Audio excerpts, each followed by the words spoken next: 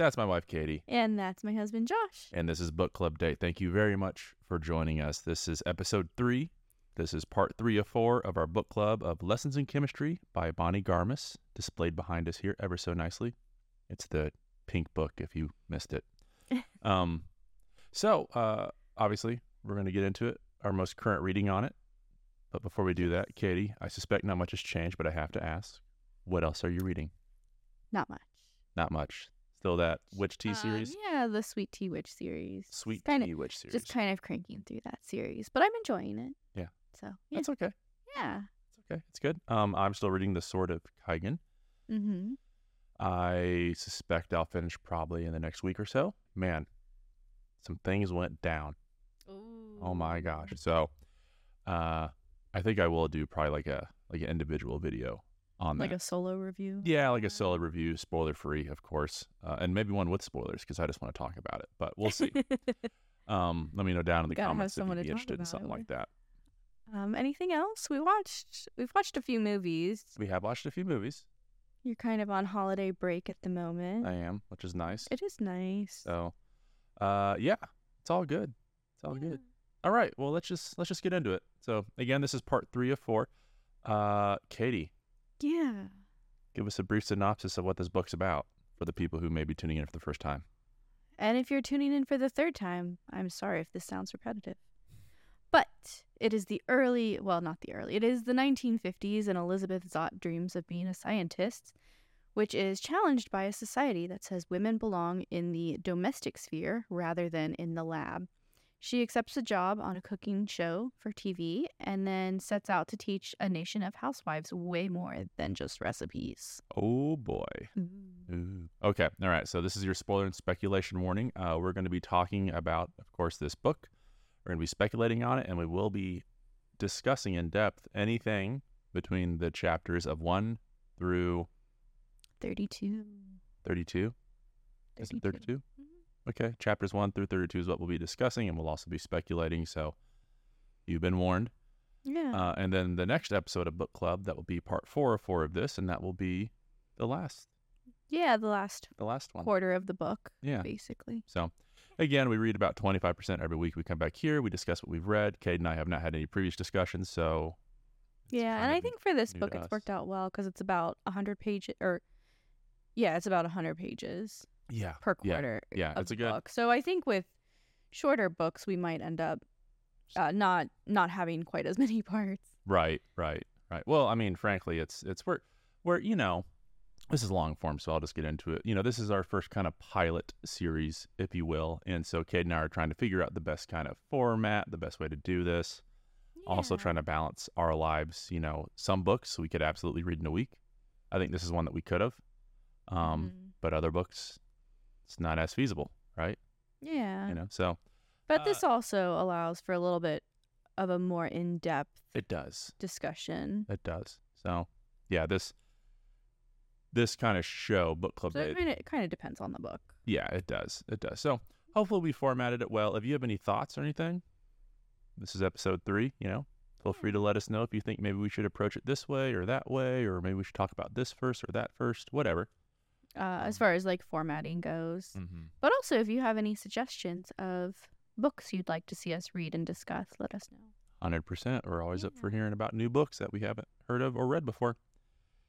Okay, so we're going to do a quick recap of what was read in the first 2 readings. So, Katie. So, for chapters 1 through 11, which is our first episode, and we'll have all the episodes linked below. That way you can go back and take a listen if you would like to kind of join us along the ride of the whole book. But our abbreviated version, our first portion of the book in chapters 1 through 11, we were introduced to our main characters of Elizabeth Zott and Calvin Evans. And they're both chemists that work at a research facility, though their experiences there are drastically different. They end up entering into a relationship, and romance blooms. Their love grows. We get to see that relationship take off. And off the bat, we're aware that Elizabeth is constantly having to overcome obstacles, both professionally and socially. And primarily it is just because she is a woman and because her goals and aims in life are outside of the norm, especially for that time period. They adopt a dog that they name 630, who's adorable. And as Elizabeth and Calvin are hitting their stride in their relationship, Calvin unexpectedly dies when he slips on an oil spill while jogging and then is run over by a police car. Okay. Yeah. So Josh is going to give us the next portion. I'm gonna give us the next portion. This was from our second episode. This would below. Also linked below. This will cover chapters 12 through 23. So the fallout from Calvin's untimely death is that Elizabeth is effectively a widow. They weren't married or anything, but for all intents and purposes, she's mourning him. However, he leaves her a gift, maybe an unwelcome one from Elizabeth's perspective, depending on the day. It was that she's pregnant, so she's carrying she's carrying their baby. And because they weren't married, and because Calvin is no longer there to protect her at the research facility that they were both working at, Elizabeth is fired. That was basically just socially taboo back then. And I think this is like 50s, 60s. So basically they just dismissed her and there was no recourse. And so she kind of is just trying to make her own way. And the way she does that is she attempts to make ends meet by unofficially consulting with her former coworkers, because a lot of her former coworkers very quickly realize that they need Elizabeth. So she takes no credit for any of the work, but she charges them basically cash only for just consulting on science projects. So pretty cool if every other thing wasn't hitting her upside the head at the moment, but right? It's a lot all at once to do. It is. And she's just trying to make ends meet. So she builds a lab in her kitchen so she can continue her work on abogenesis as well as other things, it seems. It seems like she just likes to tinker in general and experiment. So yeah, she builds a lab in her kitchen. She finds that probably more useful. 630, their dog, is almost killed by a groundskeeper, which gets your heart pumping, that chapter does. But he doesn't, so don't worry. Elizabeth has the baby. She names the baby Mad Zot because she's mad at Calvin. But she doesn't really get around to ever changing her name, so she just calls her Madeline. Roughly a year later, when Mad is about a year, Dr. Mason, who was her, what's that type of doctor called? OBGYN. An OBGYN. Her OBGYN swings by and tries to get her to come back to rowing, water rowing.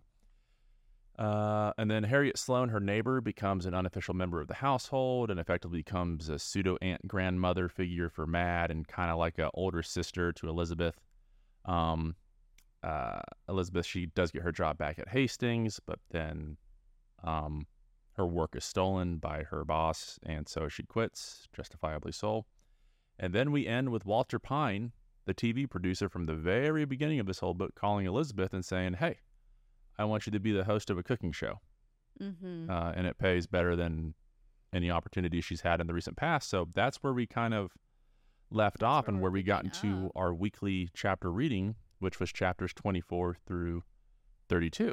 Yeah. So, honey, yeah, let's just kind of just talk through what we read. It. Yeah. So I enjoyed this portion. I thought it was interesting seeing how they started getting into the setup of the show. So in chapter 24, we meet up with Elizabeth and Walter, and they're in the pre-production phase of their show. So going through wardrobe, the set, her personality, like that's being portrayed. And Walter is explaining to her the afternoon depression zone, basically that time around like 2 o'clock where you get really tired. Talking about how that is relevant to TV programming, for him at least, and how her audience is primarily going to be housewives, and at this time zone he needs Zot to help wake them up so they can make their big push through dinner to get through the day. So he helps Zot to find some perspective by explaining to her how the show will help those housewives. And I thought that was kind of nice because a lot of times in shows or movies or books, you get someone who's kind of hot-headed and the person in charge is like, just listen to me, just trust me, blah, blah, blah, blah, blah. And here he actually takes the time to try and explain it in a way that she understands. Yeah, I mean, basically, please trust the decades of experience that I have. Yeah, but he also explains like, look, here's why. Yeah. here's why this is important, which I think is something that Elizabeth needs. She needs to understand the purpose of doing something a certain way. Yeah, she does. So I thought that was good. And it, showed some respect for how her brain kind of works. And it shows his competence in that he was able to explain the purpose, Right. And it kind of, that's like the first foundational layer of their friendship developing, I think, right? Like, I mean, like, I think it had been developing through pre-production, right? Yeah. But, like, that moment where, like, he kind of has to just explain things flat out for her. Yeah. Well, it's not like she's your typical talent, right? She didn't set out to be TV talent. Correct.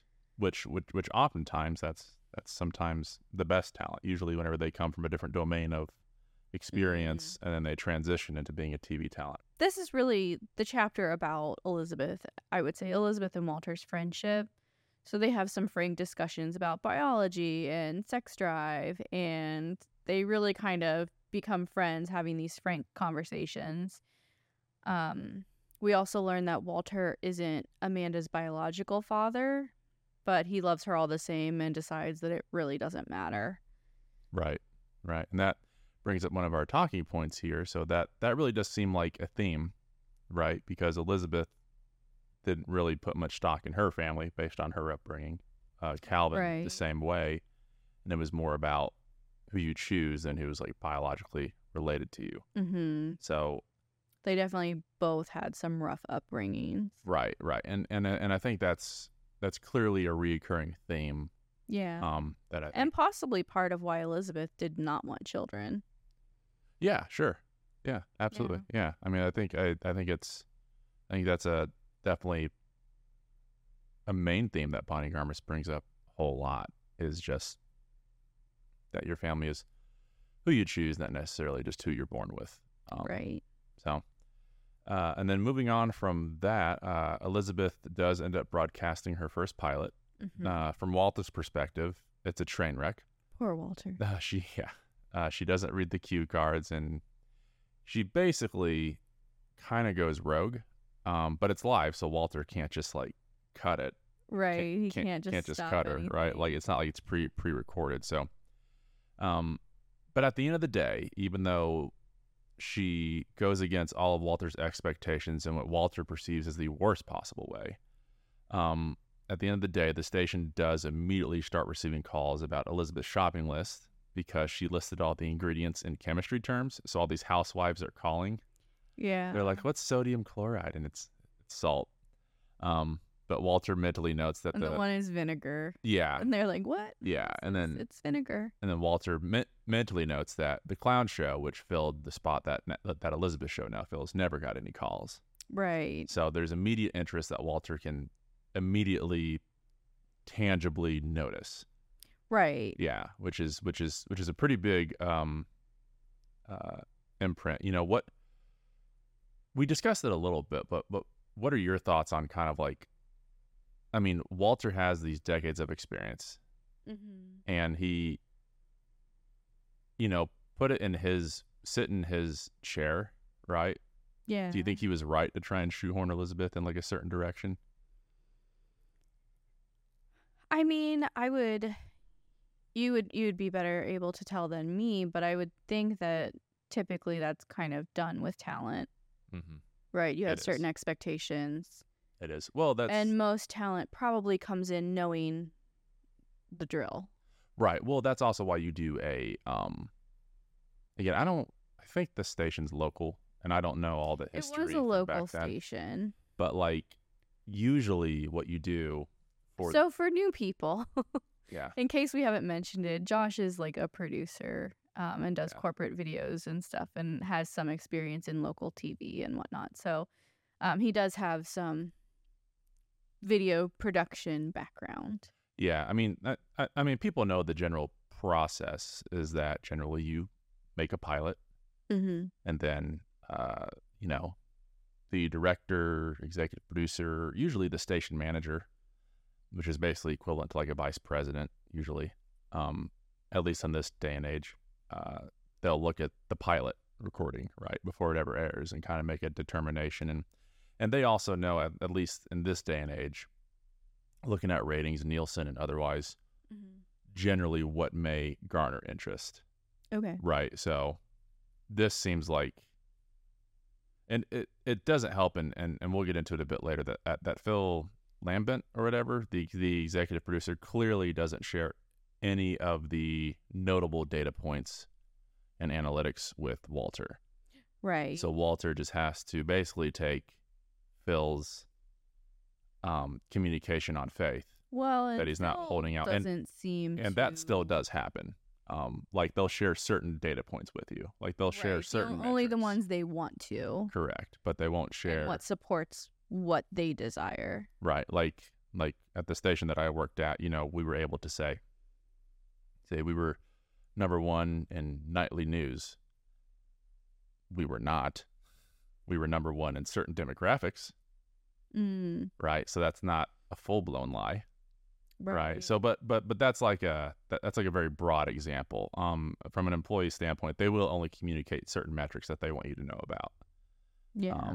Like they, not to get too much into a sidebar here, but I think local TV stations in general hate the democratization of analytics because information is power, and they really don't like it. But yeah.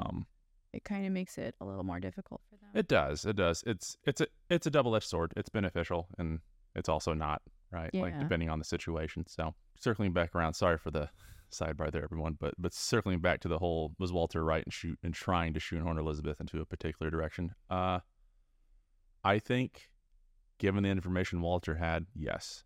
Mm-hmm. I think he was 100% correct in trying to do that. I think most people in Walter's position, right, where your boss is telling you you need to do X, Y, and Z. This, yeah. And Walter's job is to make sure that get happens. the talent to do those things. Like, mm-hmm. Yeah, I think anyone in that position would at least try, at least at first, right? Like, let's get, like, even being able to be like, let's do what they want, let's play nice, let's get this established, and then we can try and go from there. Then we can take some chances or try some new things down the road, right? And kind of looking at it long term. And I don't think Elizabeth understood that part. No, or that potentiality. Yeah, Elizabeth is very uncompromising, and that's easy to admire. Yeah, but it's got to be a struggle to try and wrangle. Yeah, like it's easy to admire, but that usually, I mean, she's a fictional character. It does not usually work out that way if you try to stand on principle. So I was going to ask you, like, as a producer with experience, what is the most frustrating talent interaction you've had, and what's been the best interaction? I'm not going to name names. No, of course not. Yeah. We'll start with the best. The best was when I met Shaquille O'Neal. That was pretty cool. That's a pretty funny story. Basically, I'm working, and there's a whole bunch of people in this giant reception, basically, and Shaquille O'Neal is mingling. And Shaq sees me all the way across the room. And Josh is 7 feet tall. And I'm 7 feet tall. Shaq is like 7'1", 7'2". I mean, he has to be 7'3", 7'4". He may spoof the height a little bit, but he's tall and he's big. Like, he's tall to me, and I'm 7 foot. So, he is absolutely gigantic. But he comes over, and he just shakes my hand, and he goes, "How's it going, big man?" And then he proceeds to talk to me, and I'm trying to work, but you don't want to be dismissive of Shaq. I mean, I grew up watching Shaq. Yeah. So, it was just a pretty cool interaction to like kind of meet with them. It was more like a little bit of a starstruck, right? But like most well-known personalities, media and otherwise, that I interact with through my job, it's very much I'm there to work. Right. I'm there to get things done. So I view them as very well compensated professionals. Is kind of how I view most of them. Yeah. Which makes it even more frustrating when they can present more of a headache than they really should, given what they're being compensated. So that's all I'll say. Okay. I don't want to dive into it too far. Yeah. And then I was also going to ask how much input would local talent or would talent have on a local TV production? Because I feel like Elizabeth kind of like just railroads her way through a lot of the production stuff. Like if Right. it doesn't work for her, she just Right. So makes things. they live in change. Commons, California. I don't know what the size of that market would be. And keep in mind, this is a completely different decade. Right, right. However, what I know about that decade, and since that was the golden age of TV, Mhm. I suspect there is absolutely no way that she would have that much latitude Yeah. right off the bat. And just to bulldog her way through certain decisions, that would just not fly. They would stop that immediately. Mhm. Because if she does that, then you're going to have other talent wanting to do that. Right. Right. There's multiple shows. There's like, you're trying to keep that train running, right? Yeah. But like the whole, her tossing that soup can away, Yeah. absolutely not.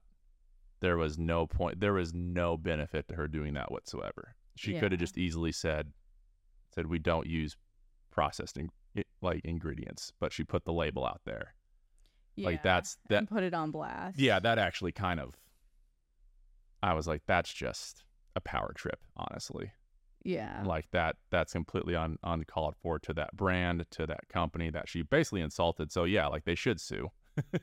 Yeah. Like, I mean, it's, that is not okay. But anyway, sorry, did I answer your question? Yeah. Okay, sorry. Yeah, you did.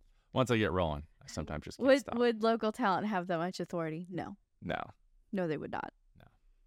Which I didn't think they would, but There- I just wanted to get your input on it specifically. there are certainly exceptions. Because I think you've but got the like rule some is no. experience that brings an interesting perspective to this for us that don't have that perspective, Right. you know? Right. So. Anyway, moving on. So that's Elizabeth. She kind of does her first pilot, and moving on It's from a there. train wreck. It's a train wreck from Walter's perspective, but Walter decides, okay, I think I can fix this. How about I do a live show? So Elizabeth does have her first live show. She's not thrilled with the set dressing. It's like a cutesy traditional kitchen with tons of knickknacks all over. And she's like, I've got no room to work. This isn't cool. And Walter faints from the stress after Elizabeth basically gives away all of those knickknacks. At one point, she even invites the live studio audience to come up and take whatever knickknacks they want. So Walter is under a lot of stress. He's being yelled at by his boss. He's got Elizabeth just going rogue and doing her own thing. Poor guy. Poor guy. He's like the bulwark between Elizabeth and the executive producer. And she doesn't quite. And we also She find doesn't out that recognize he is kind of protective, I would say, of his... I don't remember if it's here or in a later chapter, but he's kind of protective of his female employees. He will not let them meet with... Is it Phil? I think the his name is studio Phil guy? or Paul. I don't know. He will not let the women meet with him on their own. Right. Because this guy is kind of a jerk. Yes, and not And a good way. potentially abusive. Yeah, I mean, he's, you can say it. He's basically a Harvey Weinstein type figure. Yeah. Right? I mean, he uses his position to do things like that. Mm-hmm. But anyway, moving on. So Elizabeth sends him home with the casserole that she just prepared from the show. It's like a spinach casserole, and she leaves some directions. And his daughter, Amanda, the one who'd been taking Mad's lunches at school, doesn't like spinach, but she declares that this casserole is the best thing that she has ever eaten. Which is pretty big to have effectively a is. 5-year-old Yeah. declare that spinach casserole is delicious. Yeah. That's intense. Yeah. And then we kind of take a break from Elizabeth and her show. Safe to assume that during this kind of breakaway, we kind of go to Mad, her daughter. And during this time, I assume this kind of break from Elizabeth, her show is developing and growing, et cetera, et cetera. Right, And she's continuing. growing her audience. But we kind of go to Madeline. And she's been instructed by her teacher, and I forget her teacher's name, but her teacher is just a real piece of work. Oof. She's been instructed to have Matt has been instructed to have her mother, Elizabeth, fill out a family tree. Well, as we mentioned previously, there's not much of a family that Elizabeth would even care to fill out there, either on her side or on her daughter's father's side, her love, Calvin, right? Like they both did not really have strong family ties or connections. They can only go back like maybe a generation, and that'll be it. Right. And it's also, I think even Harriet calls it out that basically she's just wanting effectively gossip on the local families, basically. Oh, yeah, on the families of her students. Yeah, and Elizabeth and Mad for the 1960s live in a very non-traditional household because Elizabeth had Mad out of wedlock. Mm-hmm. She's a single mother raising her by herself. Right. The only thing that really kind of completes their house is Harriet. And 630, of course, they would consider 630 a part of the family, but 630 is a dog, so it's not going to. It would become gossip, and that kind of takes me. Oh yeah, yeah. I think Walter is under the same stress with his daughter Amanda. It's just the two of them, and part of the issue is for this assignment, the teacher wants them to bring in a full family photo of like their immediate current family. But like Mad's dad is dead, so she can't get a photo with Calvin. Right. So she's upset about that. 630 goes and finds the only family, like full family photo that they have, which isn't even really, like, it's a photo from a news clipping from his funeral. And so it's because Elizabeth was pregnant with Mad, 630's next to her, and they're in front of the casket with Calvin in it. And that's it. That's the only photo that they have. It's a very heartbreaking reality that it is, that you kind of realize. And then the teacher gets mad about it. Yeah, for real.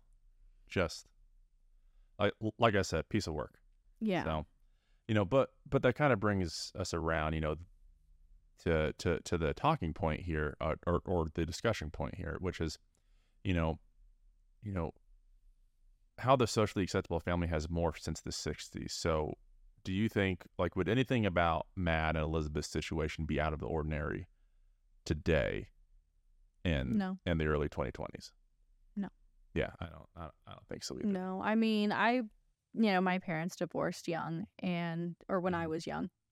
I mean, I guess they were young too, but when I was young, and so we primarily grew up with my mom. Mm-hmm.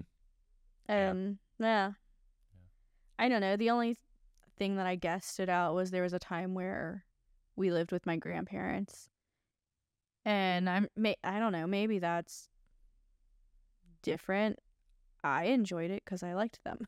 Right. So right. For us, it was fun. And they had a great big backyard, and it was so fun to play out there with my siblings and stuff. So yeah, I mean, a single mom with one child. No, I mean, and the thing is, like, she was in a committed relationship. Mm-hmm. For all intents and purposes, they were practically engaged. Like, right. They were emotionally committed. Like, they were emotionally they were married, invested. I guess. Right? Yeah. Like, it was that level of commitment, even without legal documents. Right.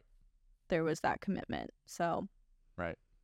No, I don't think it'd be out of the ordinary today. I agree. Yeah. I think that happens all the time today. I agree. Yeah. For better or worse.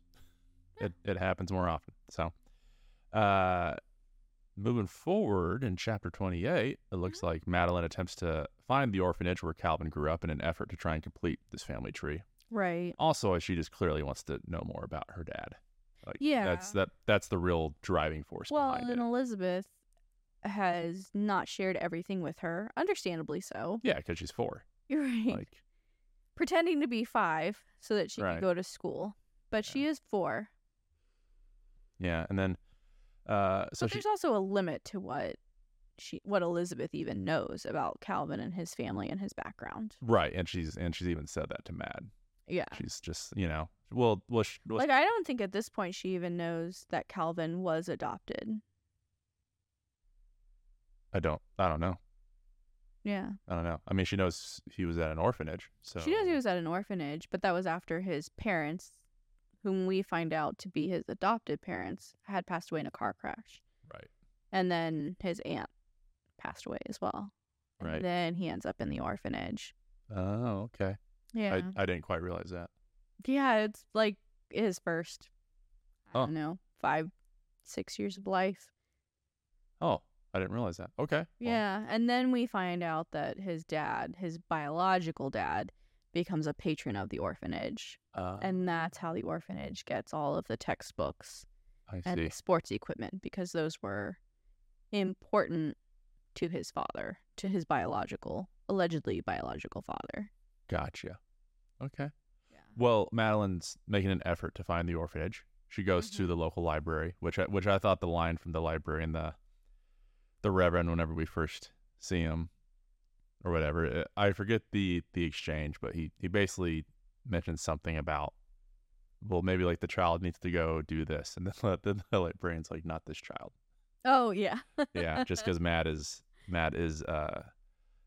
exhaustingly inquisitive, just like Elizabeth. So Yeah. Only in the form of a 4-year-old. yeah, but And that clearly the library is a frequently place, visited resource. if the librarian knows you, yes, Yeah. it obviously is. Yeah. But anyway, so that Reverend that I just mentioned, Mhm. actually was Calvin's former pen pal, Reverend Wakely. Yeah, I thought that was a nice Yes, revisit. it was. And this is unbeknownst to Mad, because obviously Yeah. she wasn't alive. She has no idea.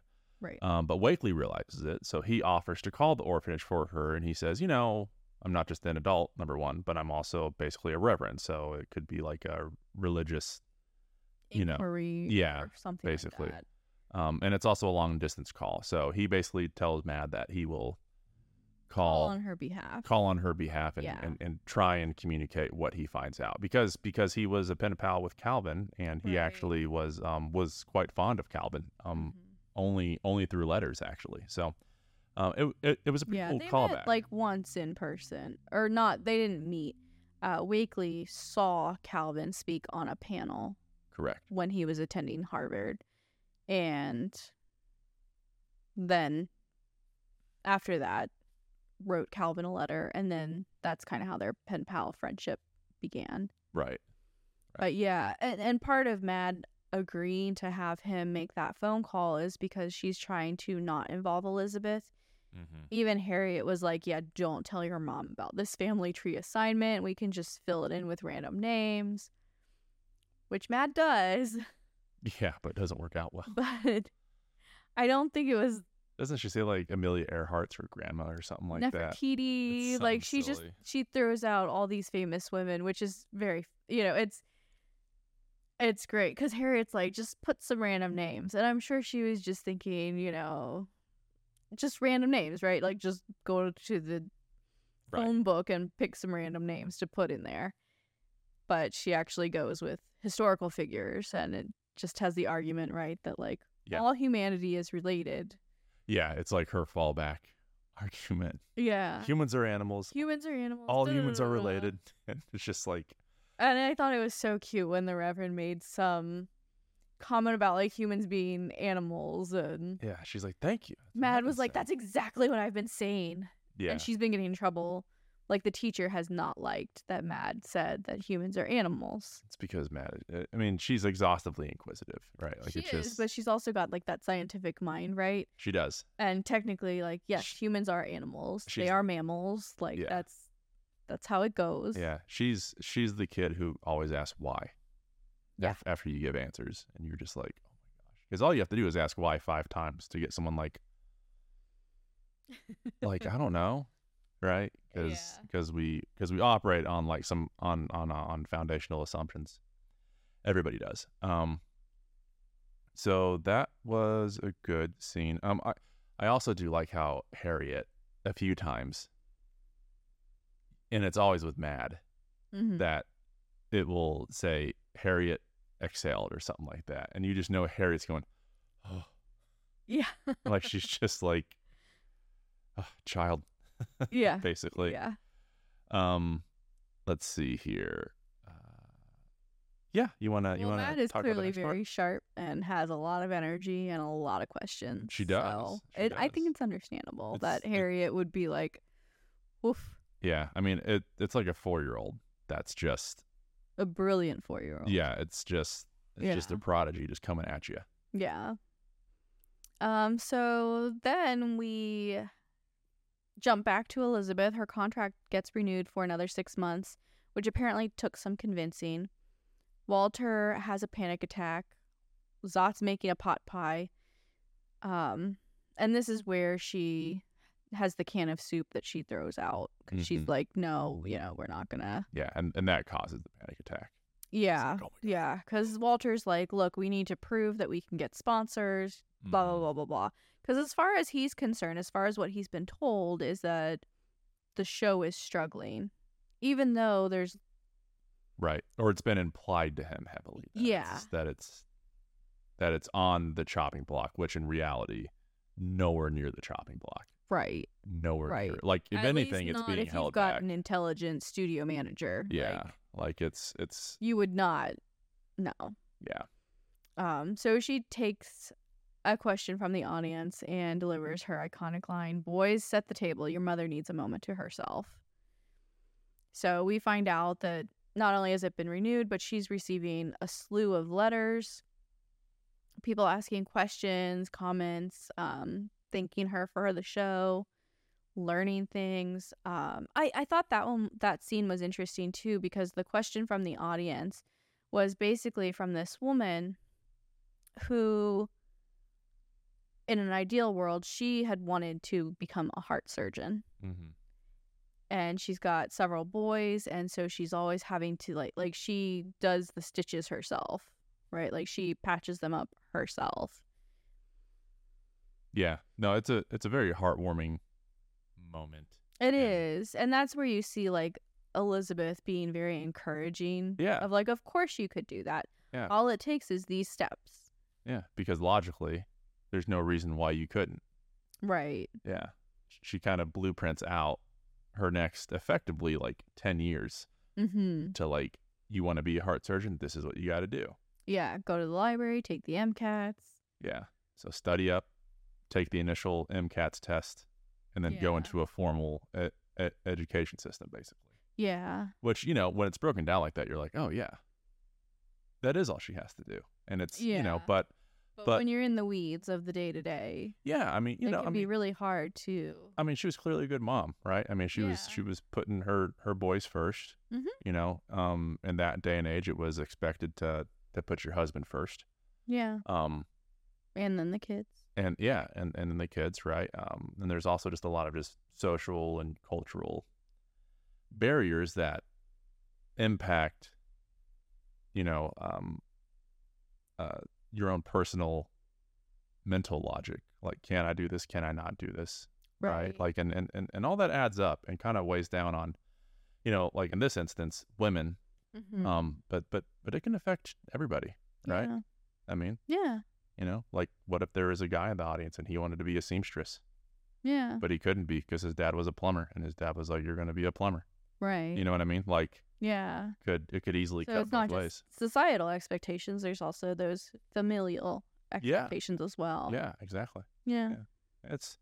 I think, expectations are good. Mm-hmm. They can also be really bad Yeah. because they can extinguish fires of passion before they even really get going. Right. So, which is, unfortunate. So, the next thing, let's see here. Oh, here's a discussion question. So, with the renewal and letters, with the 6-month renewal that Elizabeth received and the letters that they've been receiving, it's pretty obvious that Elizabeth's show is a hit to some extent. Mm-hmm. Even though the executive producer is saying otherwise. Do you think her and Walter should have, questioned him at all, or even made an attempt to leverage what they knew was for sure about the show? That yes, it's popular. Yes, there's letters and all that. I mean, yeah. Go ahead. I don't think we had a clear idea of what all they knew or didn't know. It sounded like the studio manager was basically continuously giving Walter the impression that it was not a success. Right. So, Constant pressure. Yeah. So I think when you're under that kind of pressure, and here he's trying to wrangle Elizabeth, who is just going to bulldoze her way through and do what she wants to do, I don't think he was able to take a breath and step back and kind of get a overview of like, wait a second. Mm-hmm. Wait You a keep sec. telling me this, but we keep getting letters and phone calls and whatnot for this, for her show. Right. And they're positive. And couple that with the fact that Walter wants to make sure everyone else can keep their jobs. Yeah, and Right. I'm sure they were getting some backlash from like husbands and men who didn't like what she was saying. Mm-hmm. I think her Well, they audience. probably didn't like what their wives were suddenly saying. Yeah. Right. Yeah. Because they're not going to watch Elizabeth. No. But all of a sudden, they're going to be like, wait a minute. But her audience Yeah. was very receptive to it. And Yes. if enough men are like, why are you saying that? Where is this coming from? And they find out it's the show Mm-hmm. and they get riled up enough, Right. they would address it with the studio, who's going to listen to them. It's the patriarchy. Yeah. It was discussed at the weekly meeting of the patriarchy. Okay. I tease. All right. Yeah. I think you're up next. Oh, so our next chapter, we find out that Harriet is assaulted by her husband, who's a piece of work. And then Elizabeth is not happy with that, is like ready to call the police on him. And Harriet's like, no, they wouldn't do anything. They would just accuse me, blah, blah, blah.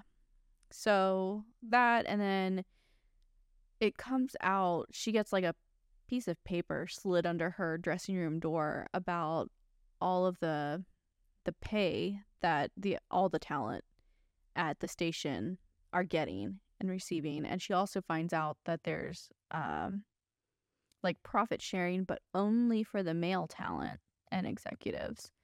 So she realizes just how underpaid she's actually being, or just how much she's been being underpaid compared to her Male counterparts. Exactly, thank you. Yeah. Yeah.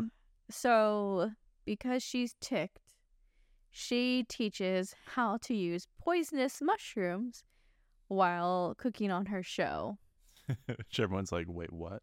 Yeah. And she's like, oh, it's like the deadly nightcaps, I think. Yeah, she's like, oh, it's so easy. Here. She's like, here we go. It actually reminded me, there's an episode, if you guys have seen Psych, there's an episode where they use deadly nightcaps to poison. It's like a food critic or something. So that was what it reminded me of. That's what popped into my head. So she teaches this recipe, during which the mushrooms are heavily featured. And she talks about, you can use these poisonous mushrooms, or you can use these ones that are similar and not poisonous. And the executive producer, Phil, calls Elizabeth into his office. And this is where we find out that Walter, her direct producer, the afternoon programming producer, doesn't let the females meet with Phil on their own. And he basically fires Elizabeth. He tells her she's fired, that Walter's fired, that everyone who works on her show is fired. She keeps her cool and is like, oh, really? You're going to fire all of these people who work on not just my show, but all these other shows for the station. So you're going to have zero crew for all of these shows. And then he is determined to, I guess, put her in her place and attempts to sexually assault her. She starts pulling out a chef's knife, which is like 14 inches long, and he faints from a combination, I think, of the shock of seeing her whip out a knife, but also having a heart attack. Yeah, smoking and drinking will do that. Yeah. So, yeah. And then, basically, a result of all that is Phil is now in the hospital. So Walter takes over as acting executive producer. This is after Elizabeth shares the documents that Phil was rubbing in her face, like, you can't understand what this even means. Oh, blah, yeah. blah, He blah. had like a file folder that he like waved in her face, like, you don't Yeah. even understand these. Yeah. And it's like the Nielsen ratings. It's Oh, yeah. It's everything to make informed decisions with. yeah, Yeah. about the show. So Elizabeth effectively takes those, Views them while waiting for the ambulance to Yeah. arrive. and then she keeps them, or at least keeps like the top sheet of it, and shares it with Walter. And it basically confirms what Elizabeth knew and Walter probably felt, was that Elizabeth's show is actually a hit. So Walter proceeds to make syndication deals for Zot's show across the country, and he, quote, tries to do what is right. So, Yeah. that's- After Elizabeth basically instructed him. Because Yeah. he's freaking out, like, oh my God, we're all fired? What? And Elizabeth's like, no, you don't understand. we control the We're station. in charge now. Yeah. Like, We have the control now. yeah, like it's well, I mean, because like, what's the board of that station going to do? Like, remove any semblance of leadership in your top talent? Right. No, like they're not going to do that. Right. That'd be silly. So And we know that Phil, after his heart attack, was instructed to basically be on bed rest for a while and then not work at all for at least a year. yeah, so you can't. they get a The pretty long station's got to runway keep here. running. Yeah. Yeah. I mean, they get a pretty long runway. So, and then there's a nice kind of And we find out that Walter, in making these syndication deals, basically doubles what the station was making. yeah. So there's no way that Yeah. well, I don't know, like Phil's on the board. That's the thing. Like there's so much like good old boy clubs are like a real thing, and especially back then for sure. So who knows how this develops into the final bit of reading, but we'll see. But with all that said, Walter kind of realizes, even though he's never said it out loud, that Elizabeth is effectively his best friend. Yeah. And that kind of brings up an interesting discussion point that I think everybody has an opinion about. Can and is it possible for men and women to just be friends, purely platonic friends? What do you think? I think it depends on the situation. Okay. Riveting stuff. I know, just what you were hoping for. Yeah. I don't. If they're of equal age, I would say no.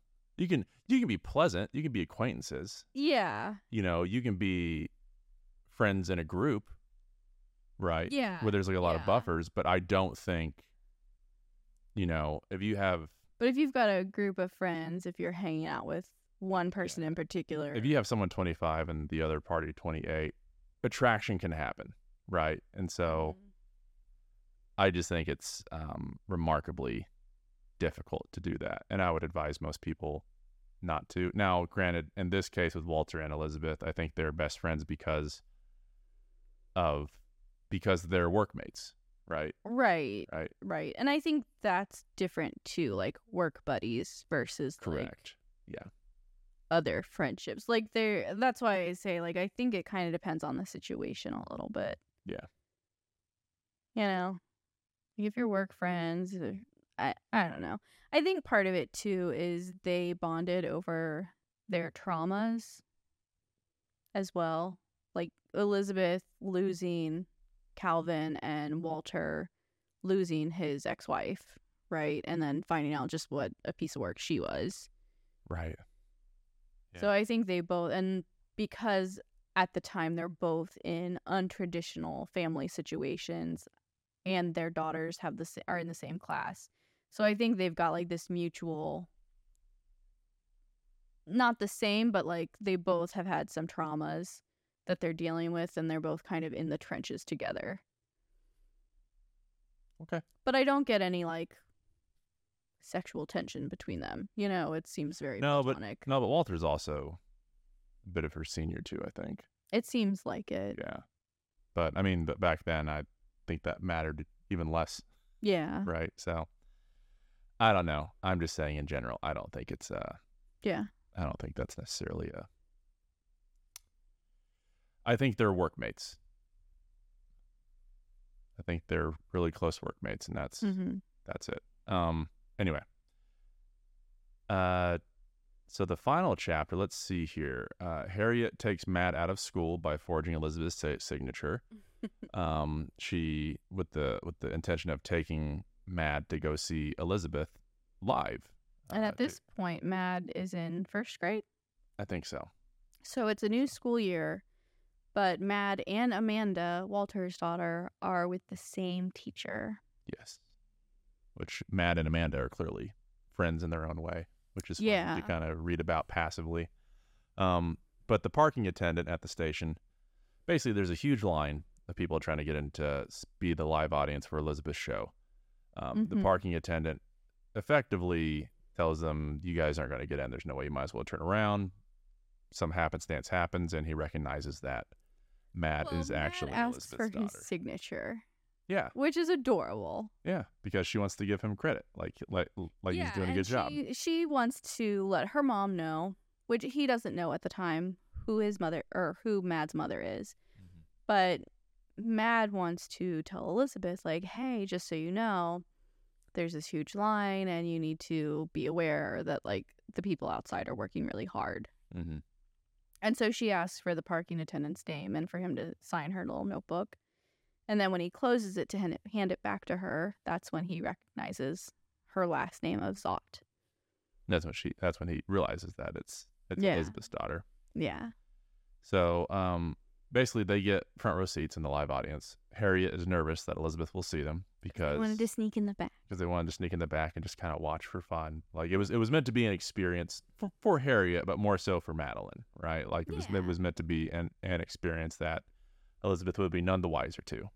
Yeah. But being in the front row kind of flies in the face of that. But eventually, Walter notices them and he asks Madeline and Harriet to meet him in his office. And he basically attempts to explain to Mad, which tried to explain things to Mad, is you get a lot of the whys. He tries to explain that basically Elizabeth, Mad's mom, is attempting to shield them both from celebrity. That is her preference. And clearly, if Walter knows of this, it's her strong preference that be the case and remain for as long as possible. Yeah. So, yeah, you know, there's kind of like an interesting talk between them about celebrity and stuff, and that'll come up later in like our highlights.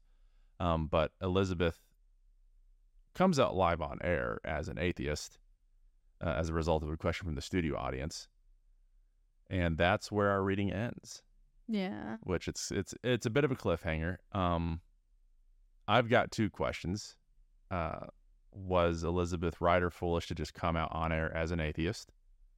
And where do you think the book goes from here? Because I feel like, I'll be frank, I feel like we're basically at the end.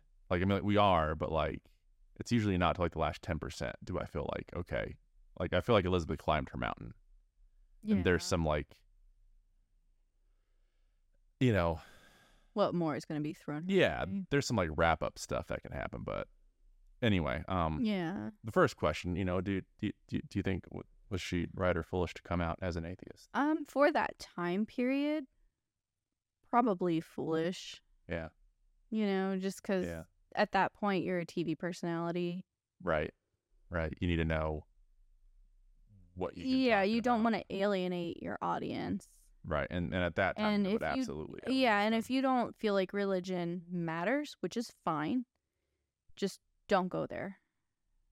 Right. Like there's not necessarily any. I think the audience question was like, is there a particular grace or a prayer that you say before dinner? This really seems like a self-inflicted wound. This is one of those few instances where Elizabeth just did not think it through. Yeah. At all. Like, I think she just responded to a question. Yeah, she did. Yeah. And I thought she handled it, like, fairly well. Initially, yeah. Yeah. But and then she goes a step further, and you're just like, why? Shut your mouth.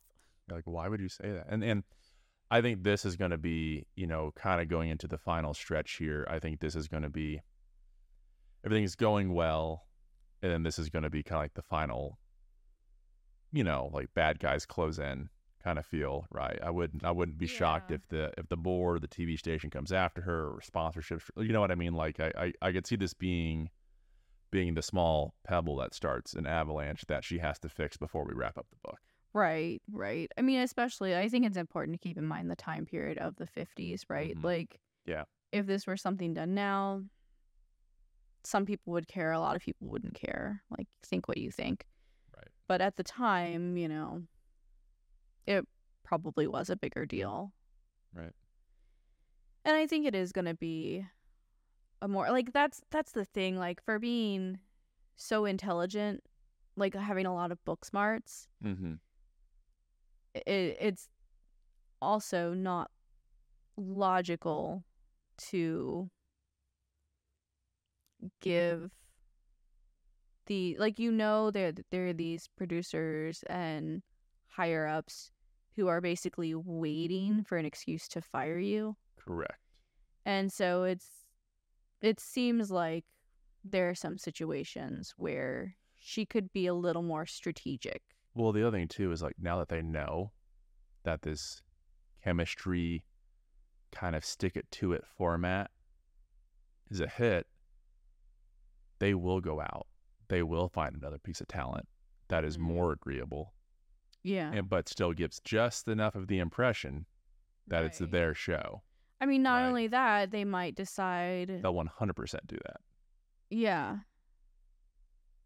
Yeah. So, I mean, anyway, let us know what you think. That was our reading for part 3 of 4 and our discussion.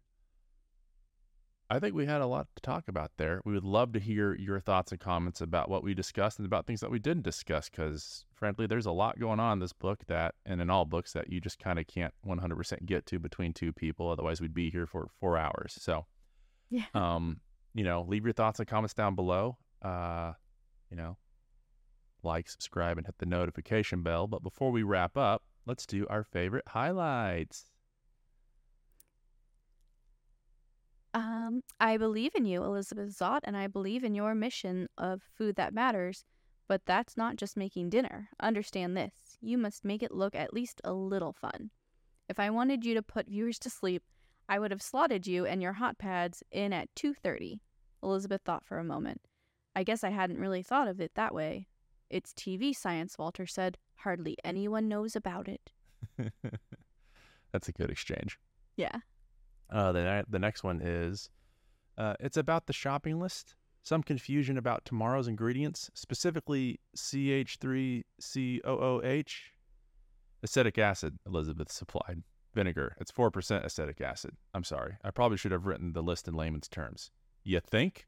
Walter said.